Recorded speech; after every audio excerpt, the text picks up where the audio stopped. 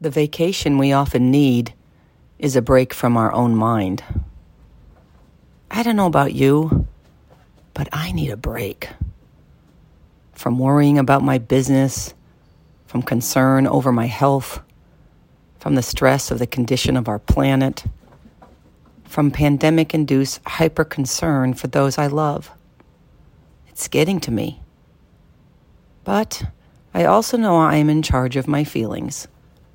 I can take a break, or 20, and reduce the stress and worry. I can recharge in nature or at the barn.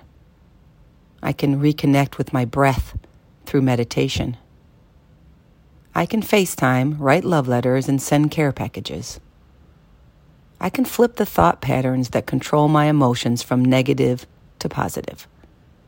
When there is nothing I can do to change the outside world, I turn to controlling what's inside of me. Be willing to take a mind vacation.